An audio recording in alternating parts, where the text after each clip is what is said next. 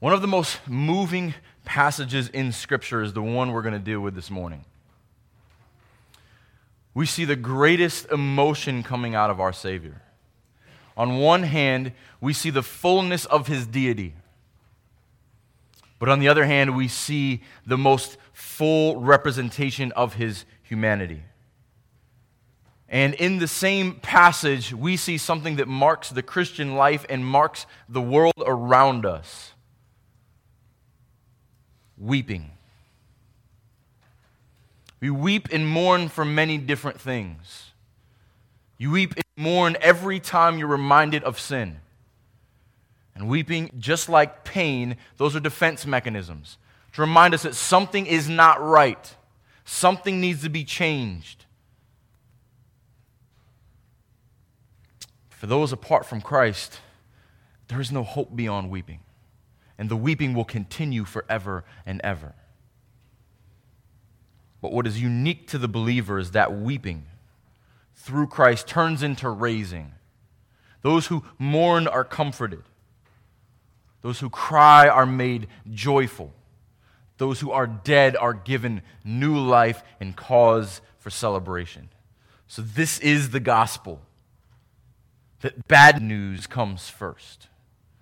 But there is good news as the answer. And those who weep have hope because they are raised to new life in Christ. Each week I search for an introduction and how do we begin what we're going to talk about today. And providentially has happened many times. Last week we gave an update on one of the missionary organizations that we support and one of my mentors who trains underground church leaders in the most persecuted countries around the world. West Africa and the underground church in China. He just got back last week. And he sent me an email on how great it went and how they partner with one of the most prominent underground church pastors over there, Pastor Wang Yi. And he sent me this great update. And then as we're locking up the church last week, we're walking outside, there's about a handful of us left, and I get this heartbreaking email. Pastor Wang Yi was arrested. Not only him, but all of the elders of the church except for one, and at least 100 other members. The Chinese government broke into their houses and broke into their church building, destroyed everything, took parents away from children, and last I heard, they're still in prison for their faith, for proclaiming Jesus Christ. And if anyone should have reason to weep, it is these brothers and sisters. But this man who's become a new hero of mine, in great foresight, wrote a letter. If I get arrested, and if I am in jail for 2 days or longer, publish this letter. And the letter is powerful. I'm going to send the entire letter out tomorrow. But I want to read excerpts of it. I've kind of condensed it myself. It would take a while to read the entire thing. A lot of it is addressed to the Chinese government. And it's interesting the approach he takes. He takes a very biblical approach. But he takes a very humble approach as well. And he assures them, I'm not trying to overthrow your system. I don't care about your governmental system. I care about people being transformed by the gospel. And this is powerful. If I go to jail, publish this letter. And it's going to be on the screen. I didn't change any of his wording. I just condensed it for us. He calls it my declaration of faithful disobedience. And this will introduce us to weeping and rising. So he says this. On the basis of the teachings of the Bible and the mission of the gospel, I respect the authorities God has established in China. For God deposes kings and raises up kings. This is why I submit to the historical and institutional arrangements of God in China. As a pastor of a Christian church, I have my own understanding and views based on the Bible about what righteous order and good government is. At the same time, I am filled with anger and disgust at the persecution of the church by this communist regime, at the wickedness of their depriving people of the freedoms of religion and of conscience. But changing social and political institution is not the mission I have been called to. And it is not the goal for which God has given his gospel, or given his people the gospel. For all hideous realities, unrighteous politics, and arbitrary laws manifest the cross of Jesus Christ. the only means by which every Chinese person must be saved. They also manifest the fact that true hope and a perfect society will never be found in the transformation of any earthly institution or culture, but only in our sins being freely forgiven by Christ and in the hope of eternal life. As a pastor, my firm belief in the gospel, my teaching, and my rebuking of all evil proceeds from Christ's command in the gospel and from the unfathomable love of that glorious King. Every man's life is extremely short, and God fervently commands the church to lead and call any man to repentance who is willing to repent. Christ is eager and willing to forgive all those who turn from their sins.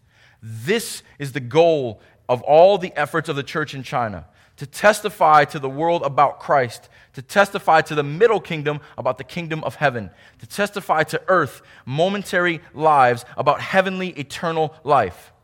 This is also the pastoral calling I have received. For this reason, I accept and respect the fact that the communist regime has been allowed by God to rule temporarily. As the Lord's servant John Calvin said, wicked rulers are the judgment of God on a wicked people.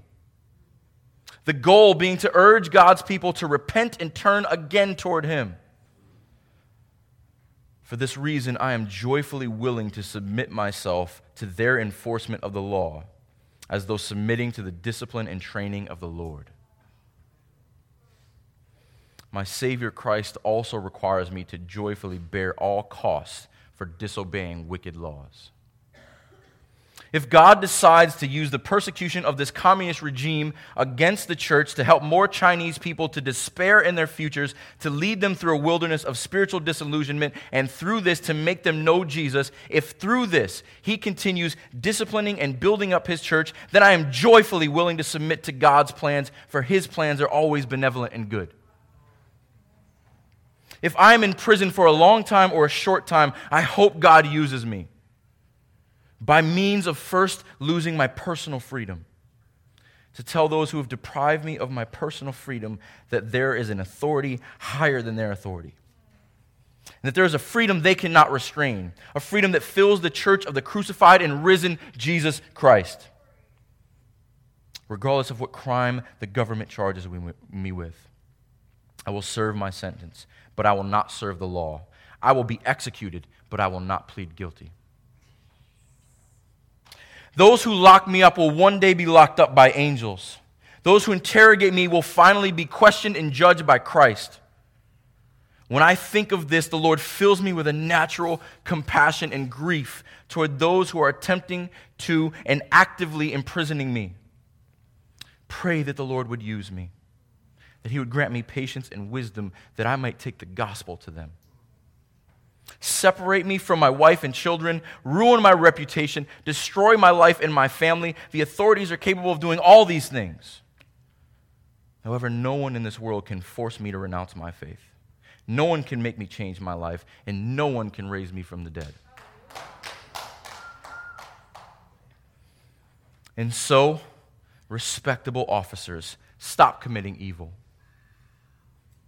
This is not for my benefit, but rather for yours and your children's. I plead earnestly with you to stay your hands. For why should you be willing to pay the price of eternal damnation in hell for the sake of a lowly sinner such as I? Jesus is the Christ, Son of the eternal living God. He died for sinners and rose to life for us. He is my King and the King of the whole earth, yesterday, today, and forever. I am His servant, and I am in prison because of this. I will resist in meekness those who resist God, and I will joyfully violate all laws that violate God's laws. Let's pray.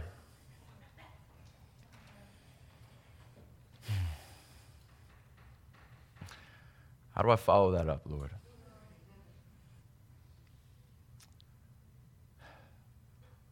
Lord, I am honored to be called His brother. I am honored to be called by Your name. And I just pray that in times of trial and persecution, I would be half as bold as He is. half as humble as he is, half as faithful as he is. And it is only by your rising him to life that he can speak that way. Lord, thank you for the work that you've done in his life. Thank you for the work that you are doing in persecuted brothers and sisters across the globe. Thank you for the weeping that turns into gospel proclamation. And I pray that this letter will spread around China, will spread around the world. And people will know the hope that we have in you is astounding in the face of cruel persecution.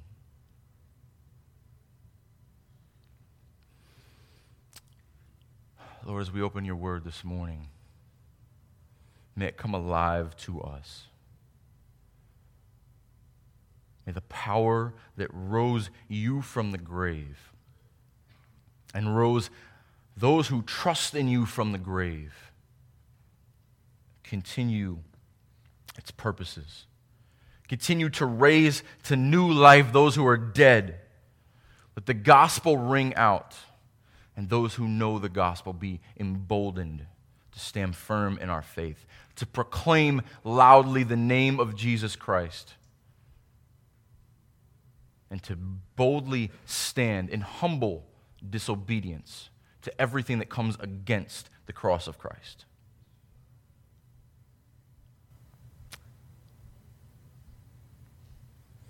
Lord, please guide our hearts and our minds and our actions.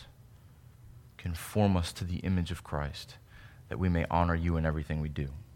In Jesus' name we pray. Amen.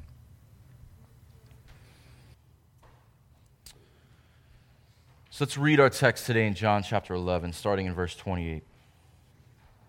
So this is right after Martha gave this declaration to Jesus. She says, "Yes, Lord, I believe that you are the Christ, the Son of God who is coming into this world." And when she had said this, she went and called her sister Mary, saying in private, "The teacher is here, and he is calling for you." And when she heard it, she rose quickly and went to him. Now Jesus had not yet come into the village, but was still in the place where Martha had met him. When the Jews who were with her in the house consoling her saw Mary rise quickly and go out, they followed her, supposing that she was going to the tomb to weep there. And when Mary came to where Jesus was and saw him, she fell at his feet, saying to him, "Lord, if you had been here, my brother would not have died." When Jesus saw her weeping, and the Jews who had come with her also weeping, he was greatly moved in his spirit and greatly troubled. And he said, "Where have they laid him?" They said to him, "Lord, come and see." Jesus wept. So the Jews said, "See how he loved him." But some of them said, "Could not he who opened the eyes of a blind man also have kept this man from dying?" Then Jesus, deeply moved again, came to the tomb. It was a cave, and a stone lay against it. And Jesus said, "Take away the stone." Martha, the sister of a dead man, said to him, "Lord, by this time there will be an odor, for he has been dead 4 days." Jesus said to her, "Did I not tell you that if you believe, you would see the glory of God?" So they took away the stone. Jesus lifted up his eyes and said, "Father, I thank you that you have heard me. I know that you always hear me.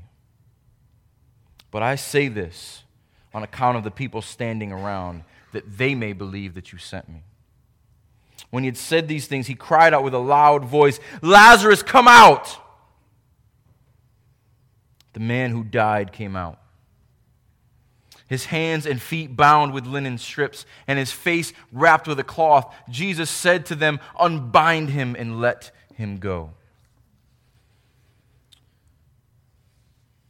This is powerful.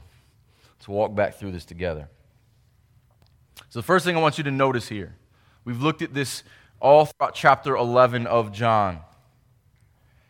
This is very curious to us, but Jesus delays his coming. He loves Mary, Martha, and Lazarus. They send a messenger, "Jesus, come quickly, the one you love is dying." Jesus waits 2 days. But an interesting thing happens here. Because during this 2 days, and probably 4 or maybe 5 days, Mary, Martha, and all of these Jews have more time to contemplate and to consider Jesus. Mary and Martha say the exact same thing. This conversation must have went on. If Jesus comes in time, he will be raised. The Jews obviously have an idea about Jesus. They knew that he opened the eyes of a blind man. Couldn't he help his sick friend?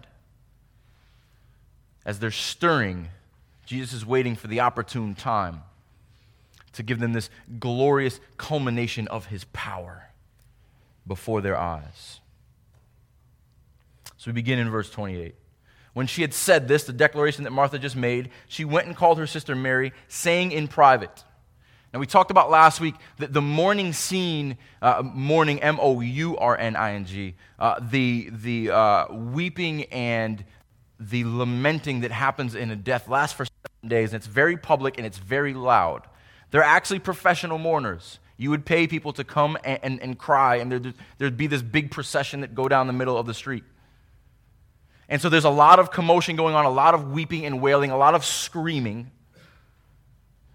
Martha pulls her sister aside quietly. The teacher is calling for you. I don't know why she did it quietly, but I can assume that she didn't want all the distractions and the professional mourners and didn't want a big scene because Jesus asked for her specifically. The teacher is here and calling for you. This word teacher, rabbi. In those days, rabbis only taught and mostly spoke to men. So as a teacher, Jesus is breaking all conventional norms here. And this tie together of the teacher calling a woman would not be lost on their culture. He's not just some cold academic who's passing on facts. He's someone who actually cares to know and teach those who would learn. So when she hears it, she rose quickly and went to him. I love what Arthur Pink says. He says, knowing that he was calling her lent wings to her feet. As we saw last week, Mary just stayed on the floor and wept. But Jesus is here, and she rises quickly. So he goes on. Now Jesus had not yet come into the village, but was still in the place where Martha had met him. Again, speculating here, but I'm pretty certain that Jesus is staying outside of this whole house of mourning, this whole big thing that's going on here. Speaks to Martha, calls for Mary, calls to those he loves, and speaks to them directly because he knows them. Jesus is not one for the show and all this. Everything he does is deliberate and intentional. But of course, these professional mourners, they have a job to do. So Mary gets up and runs. They're probably a little nosy as well. Let's see where she's going. We go on. When the Jews who were with her in the house consoling her saw Mary rise quickly and go out, they followed her, supposing that she was going to the tomb to weep there. Mary's pretty quick. She beats them there. Before they could come, she says to Jesus, Lord, if you had been here, my brother would not have died. Again, you hear the same pain in her voice that you heard in Martha's. Lord, if you would have been here, my brother would not have died. And we see the similarities in the sisters. They both have the same heartbreak, but we also see the consistency in their personalities. We talked about their personalities last week. Martha, right away, she jumps up quickly and she engages with Jesus. She has to ask questions. She has to dig deeper. Mary sits and waits like she sat at his feet and listened. Their personalities are consistent even in the way they respond to Jesus coming. And what does she do? She came to where Jesus was, and she fell at his feet. This is a consistent posture for Mary. Martha is on her feet, looking Jesus eye to eye, asking questions, and Mary is on her knees, just falling at the feet of her Lord because of her humility and reverence before him.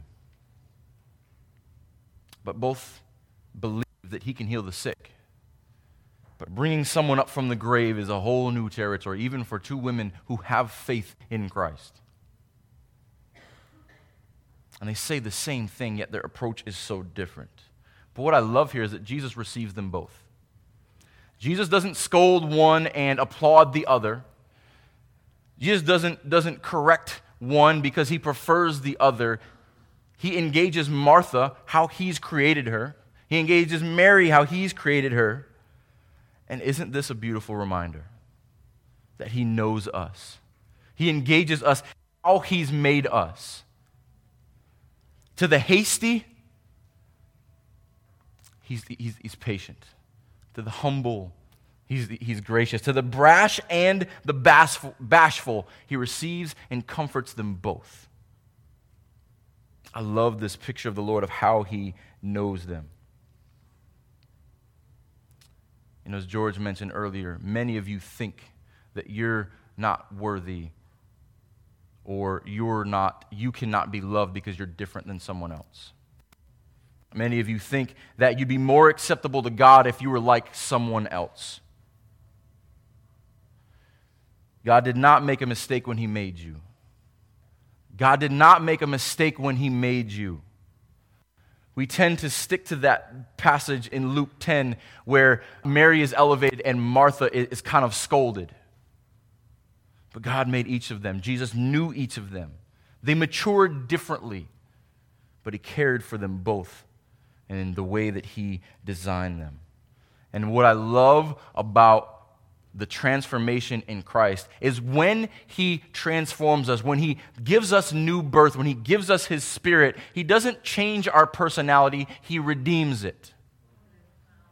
We are still the same people, but with redeemed personalities. So you are still you, but a better version of you. This is the beauty of the church. This is the beauty of God's people. That we're not robots. We don't have to all think and act and feel and do the same. But our identity is now the same. Even though how we work out of that may be different. Let's meditate on that, and the next time you compare yourself to someone else. Like God made a mistake when he made you, or you'd be better off if you were someone else. Verse 33, when Jesus saw her weeping, and the Jews who had come with her also weeping, he was deeply moved in his spirit and greatly troubled. I'll be honest, this is one of the hardest verses to translate so far in the Gospel of John. A lot of times what happens when you translate out of an ancient language that is now dead, that is no longer being used, you have these words that have meaning in that culture that's kind of hard to make a one-to-one equivalent to ours. So I want to talk about a couple words here. Weeping is repeated twice. We're going to talk more about weeping in just a moment. That's pretty clear. We're going to contrast that to Jesus' weeping versus the weeping of the mourners. But this first term here that the ESV translates, deeply moved.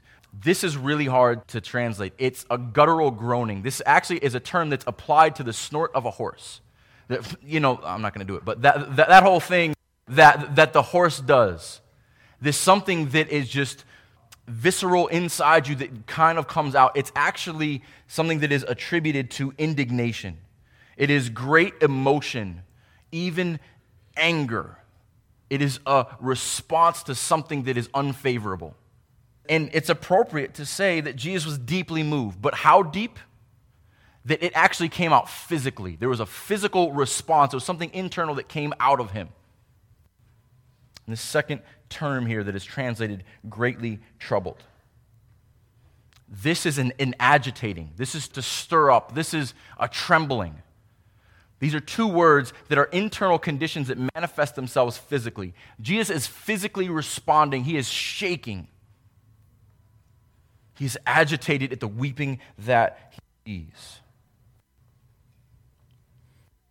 He is deeply moved in his spirit.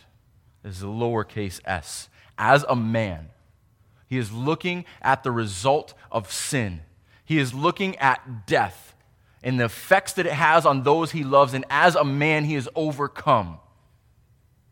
We don't know exactly how to translate these words, but what we do know is the weeping that is mentioned twice is what drives both of these terms. Weeping, like pain, is that tool that tells us something is wrong, something's not right here. Jesus recognizes something is not right. Things aren't supposed to be this way. But as we're going to see, tears water gospel soil.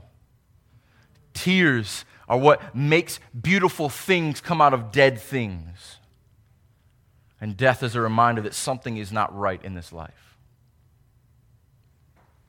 As we're going to see in just a moment, Jesus is piece by piece restoring what is not right. One of them is this man that he loves dying before his time.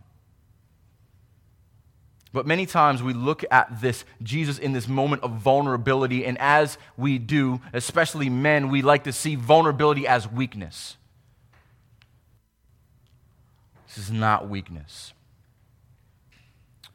I love what B.B. Warfield says about this. It gives us a different perspective, and I think he's on to this. He's a 19th century Princeton theologian. But he shows Christ as an active, vigilant, not passive or weak. Look at what he says. It is death that is the object of his wrath. And behind death, him who has the power of death, and whom he has come into the world to destroy. Tears of sympathy may fill his eyes, but this is incidental. His soul is filled with rage, and he advances to the tomb, in Calvin's words again, as a champion who prepares for conflict. The rising of Lazarus thus becomes not an isolated marvel, but as indeed it is presented through the whole of the narrative, a decisive instance, an open symbol of Jesus' conquest of death and hell. What John does for us in this particular statement is to uncover to us the heart of Jesus as he wins for us our salvation. Not in cold unconcern, but in flaming wrath against the foe, Jesus smites on our behalf. When you think about what Christ has done for you, he smites, he beats, he wins death on our behalf. I hate weak Jesus. I hate the culture that wants to make our Savior into this lowly man who has no power. This is the creator of the universe, the King of kings and Lord of lords. Just because he walks as a servant, don't mistake him. He is a conquering king. He is a roaring lion. And as he prepares to raise Lazarus from the dead, it should make us look to the cross. Because that lion is going to defeat Satan and hell. And the cross is the death blow. And the end is just inevitable. Now we see where Jesus' heart is, and we get to the shortest verse in the Bible, and maybe one of the most profound. He sees the effect of sin, the result of death, the fall on those he loves, and he weeps for it. Jesus wept. And this is a different word than what's used before. The weeping that was applied to the Jews is a wailing, a screaming, and an external show. This verb, it's the only time this is used in the New Testament. This is a different weeping. This is true heartfelt sympathy. This is tears shed out of a broken heart and grief. Jesus is not weeping because he has no hope. This is a genuine sorrow for what he sees. This is why he came down to earth. Because death has taken over my creation. Death is affecting my people, and it breaks my heart. It is sin that breaks Jesus' heart, because death is the result of sin. Everything we see that causes us to weep is a result of sin. May it remind us of our sinful nature and the only one who can conquer sin and death. And this should point us to, he is the one who bears our griefs and carries our sorrows. We read that in Isaiah 53. But now it gives us a picture of it. He bears our grief. He carries our sorrows. He literally took it upon himself. He took our sin and God's wrath, and this is a precursor to it. This is the beginning of him bearing the weight of our sin. He bore it on his heart before he bore it on his hands.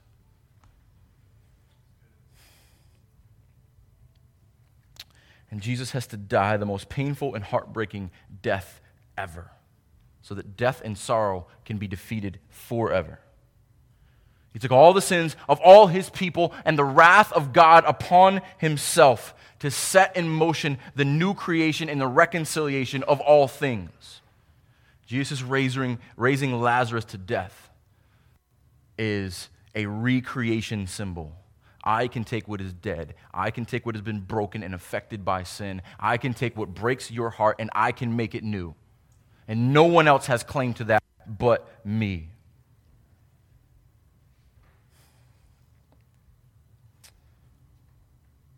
So, of course, the Jews are mixed in their reactions to this. So the Jews say, see how he loved him. No one doubted that. But, of course, the Jews can't ever just give a compliment. Coming up next, you could be optimistic here, but some of them said, could not he who opened the eyes of a blind man also kept this man from dying? They say it in a pessimistic sense. You could say certainly he could raise him from the dead, but of course they say it negatively. Could not the one who opened the eyes of the blind also kept this man from dying? They knew he had power, but they too didn't think he had power over the grave. So Jesus, again, verse 38, is deeply moved. He comes to the tomb as be very much like the tomb that he would one day be laid in. Cut into a rock face, wrapped up and buried in a stone rolled over the cover. So the wild animals would go in and tear apart their flesh. Jesus was deeply moved again, same word as earlier, came to the tomb. It was a cave, and a stone lay under it. And Jesus said, take away the stone. Look what's mentioned here 3 times. Martha, the sister of the dead man, said to him, Lord, by this time there will be an odor, for he has been dead for 4 days. John is telling us over and over and over again, he's dead. He's really dead. It's been 4 days. There's an odor. He's dead. The dead man, Lazarus, the dead guy. Remember the one who's dead? He's dead. You get it? He's dead. In case you missed it, he's dead. This is one of the few instances where I do miss the King James language a little bit, because this is translated. Some of you know this. She said, "Lord, Lord, he stinketh. He's been dead for 4 days." It's good stuff. That could have been applied to several instances in the man trip, but I'm not going to name any names. Maybe later.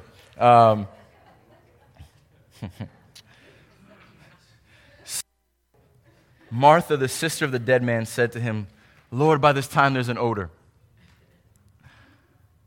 Martha, even though she just said, you are Jesus Christ, the Son of God. I believe, Lord. He had just told her, I am the resurrection and the life. Do you believe this? And Martha, even in her faith, wrestles with her flesh. Lord, you just told me 5 minutes ago, you are the resurrection and the life. But now I'm telling you, don't open that because he stinks. How often are we like Martha? 5 minutes ago, God, I know who you are. But you may not want to do that. Don't be so hard on Martha, because we've all been there. But what we should remember with Martha, though, is when you take your eyes off of Christ and look to the corpse, your faith will waver. How many times are we looking at dead things instead of looking at Christ? How many times are we so focused on the death and the pain and sorrow that is right in front of us that we missed the promises of Christ that we leaned on 5 minutes ago?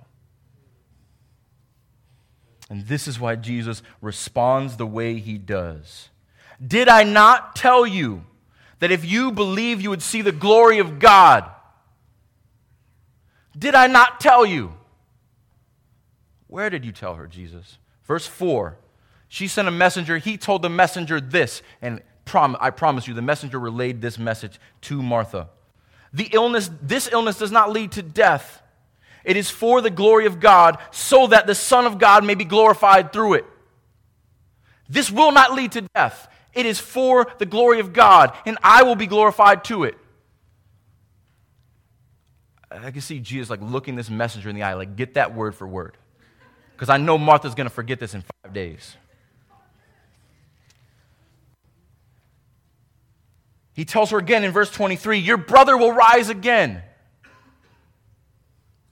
After she had asked about the resurrection, or before she had asked about the resurrection. Verse 25, I am the resurrection and the life. Whoever believes in me, though he die, yet shall he live. And everyone who lives and believes in me shall never die. Do you believe this? Didn't I not tell you that if you believe, you will see the glory of God? Just back there, before we ran here. Did I not tell you that if you believe, you would see the glory of God? Don't get this twisted. This is another mistake that people make. They read this if and assume that Jesus' power is waiting on her faith. As soon as you believe, then I will act. Jesus is not dependent on her belief, but her belief it will depend on whether she sees the miracle or not. If you do not believe, you will not see the glory of God.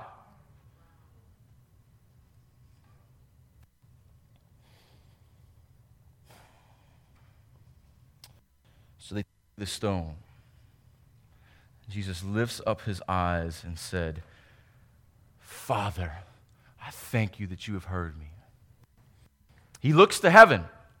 This is the appropriate direction. This is the posture of Jesus praying, Father, I thank you that you have heard me. When he's with his disciples, he uses our Father, because he is speaking of the Father of them all. But in mixed company, he uses Father or my Father, because he knows that the bystanders do not have God as their Father. Father. He can look to heaven with his eyes open. To be honest, I don't know where this head bowed, eyes closed thing came from. I mean, it's out of reverence. Nothing wrong with it necessarily. But every time we see Jesus praying, he is looking to heaven. He's not cowering. He's going before his Father. There's a beautiful picture of this in Hebrews 5:7, where the writer of Hebrews says this. In the days of his flesh, Jesus offered up prayers and supplications with loud cries and tears to him who was able to save him from death, and he was heard because of his reverence. In his flesh, he offered up prayers and supplications to him who was able to save him from death. He goes to God the Father to save Lazarus from death as a precursor for being saved from death himself. And he was heard because of his reverence. Us as well. We are heard because of our reverence. Going before him like children boldly before our Father, but humbly and reverently before Almighty God.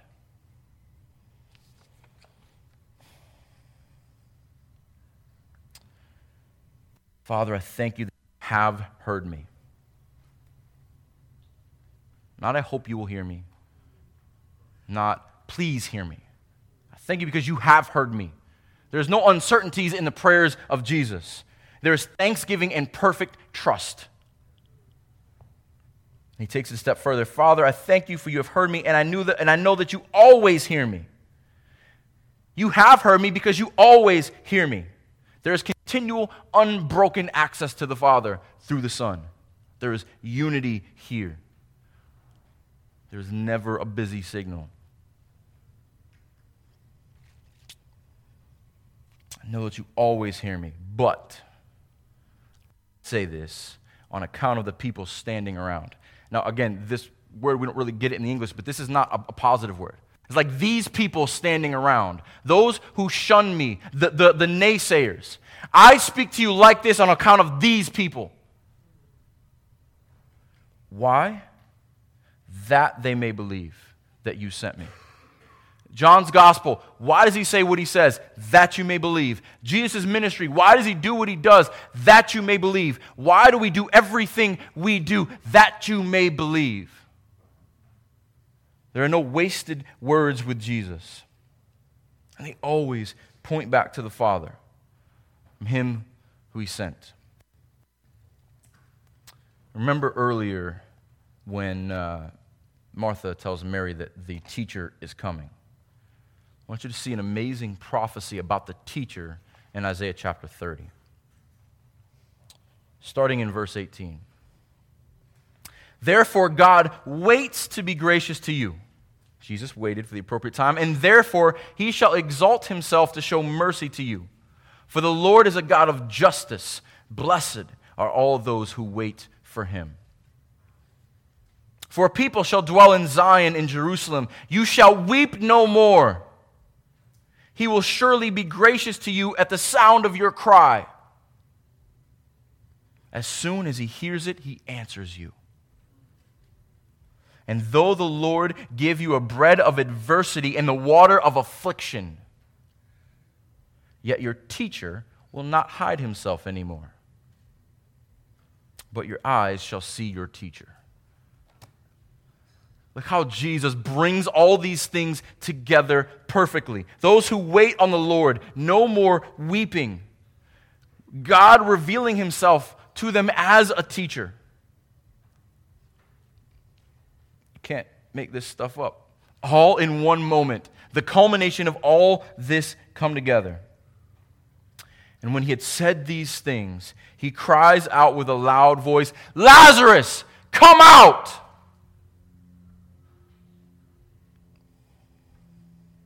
This is a rare word in the New Testament. This is the only time it's ever applied to Jesus. The other two times of note that this word is applied, when the Jews are crying out, give us Barabbas and crucify him. It's the same tone. Give us this now. Jesus is calling out. John uses the same word for Jesus to call Lazarus out of the grave that the Jews will use to bring him to the cross. This is a powerful yell. This is a demand. Not to take the thunder out of this, but I want to share this with you guys. As I'm preparing for sermons, I put notes in my phone throughout the week. I'm typing in, give us Barabbas. And iPhone put in, give us bananas. I've been laughing about that all week. Like, that is a whole different picture. Give us Barabbas. Give us bananas. It's a whole different scene. As it's just this angry mob really wants bananas.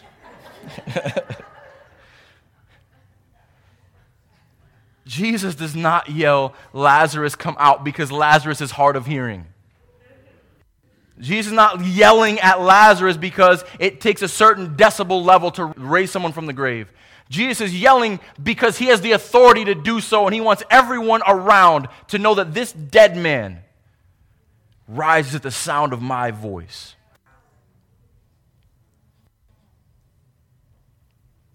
And we had said these things. He cried out with a loud cry, Lazarus, come out. And the man who died came out.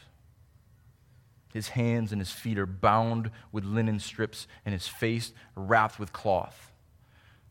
These are technical terms. This is a mummy walking out in front of them, bound head to toe, a cloth over his face.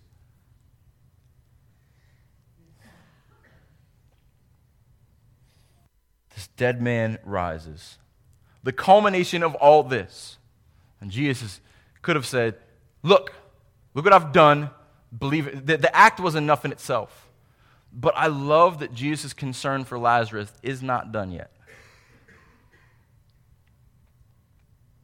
Jesus said to them, unbind him and let him go. We may miss this. We may read through. This is amazing. Don't get lost here. Lazarus just rose from the dead. This dead man just walked out. Jesus brought him back to life. Yet he's still concerned that this man who's now living is still dressed like a mummy. Help him out. And just like this, when Jesus raises us from the dead, he still attends to our present needs. and he gives our soul new life, but he's also concerned with our external circumstances. I just brought you from the grave. Clean this man up. He knows what Lazarus needs, and he knows what we need. Resurrection, so many times people think about salvation as this one-time event. That yes, I trusted in Christ, and now I'm made new, and I'm going to stumble my way through life without him until I die. Just like Jesus cares for Lazarus' bandages, he cares for your bandages. Jesus redeems our soul first, and then he begins to redeem our surroundings. Lazarus must be out of the grave before the bandages can come off. So many people try to take the bandages off first. You cannot take bandages off a dead man. You must be born again. You must come to new life before we can fix you up on the outside. As the people of God, let's stop trying to fix dead people up on the outside. Let's call them to be raised to new life in Christ. And when he raises them up at the sound of his voice, then we can take the bandages off and lead them away. Kent Hughes says, Jesus is the only one who can turn a funeral into a party. This is the gospel. Bad news leads to good news. Weeping to raising. Mourning to rejoicing. Our last verse, and then we're going to close. Look at Psalm chapter 30, verses 11 and 12. Beautiful Psalm 30 that helps turn this picture of mourning into rejoicing. Just the last two verses, Psalm 30, 11 and 12. For you have turned for me my mourning into dancing. You have loosed my sackcloth and clothed me with gladness, that my glory may sing your praise and not be silent. O Lord, my God, I will give you thanks forever. Let that be the posture of everyone who has wept over their sin and cried out to the Savior and been given new life. Let me sing your praises forever. Amen? Let's not forget, as we close, that Jesus' delay was not because of his inability, but his delaying led to greater faith and a greater miracle. And often we must go through difficulty to see the Lord at work. And because he loves us, he knows that our greater seasons of weeping and our greater seasons of mourning and grief give greater evidences to Christ's work. Embrace them. Be like our brothers and sisters in the persecuted church and go joyfully to prison. Rejoice in suffering. So when you're going through pain and hurt, put your faith in the one who raises from the dead. And lean into him. Lord, what are you teaching me through this? How are you growing me through this? And in his timing, he will raise you up. And know that in Christ, he will ultimately raise you up from all hurt and all pain and all weeping and finally death in the last day, because he has promised these things and he is coming soon. This is our identity in Christ. We are people from weeping to raising. Let's pray. Our God, our Father, our Lord, our King, our Creator, our Savior, thank you that you are God of restoration, that you take dead things and bring them to new life, that you reconcile that which is broken and hurting, and you give it joy. For those of us who are in Christ, thank you that you have taken our weeping and turned it into dancing.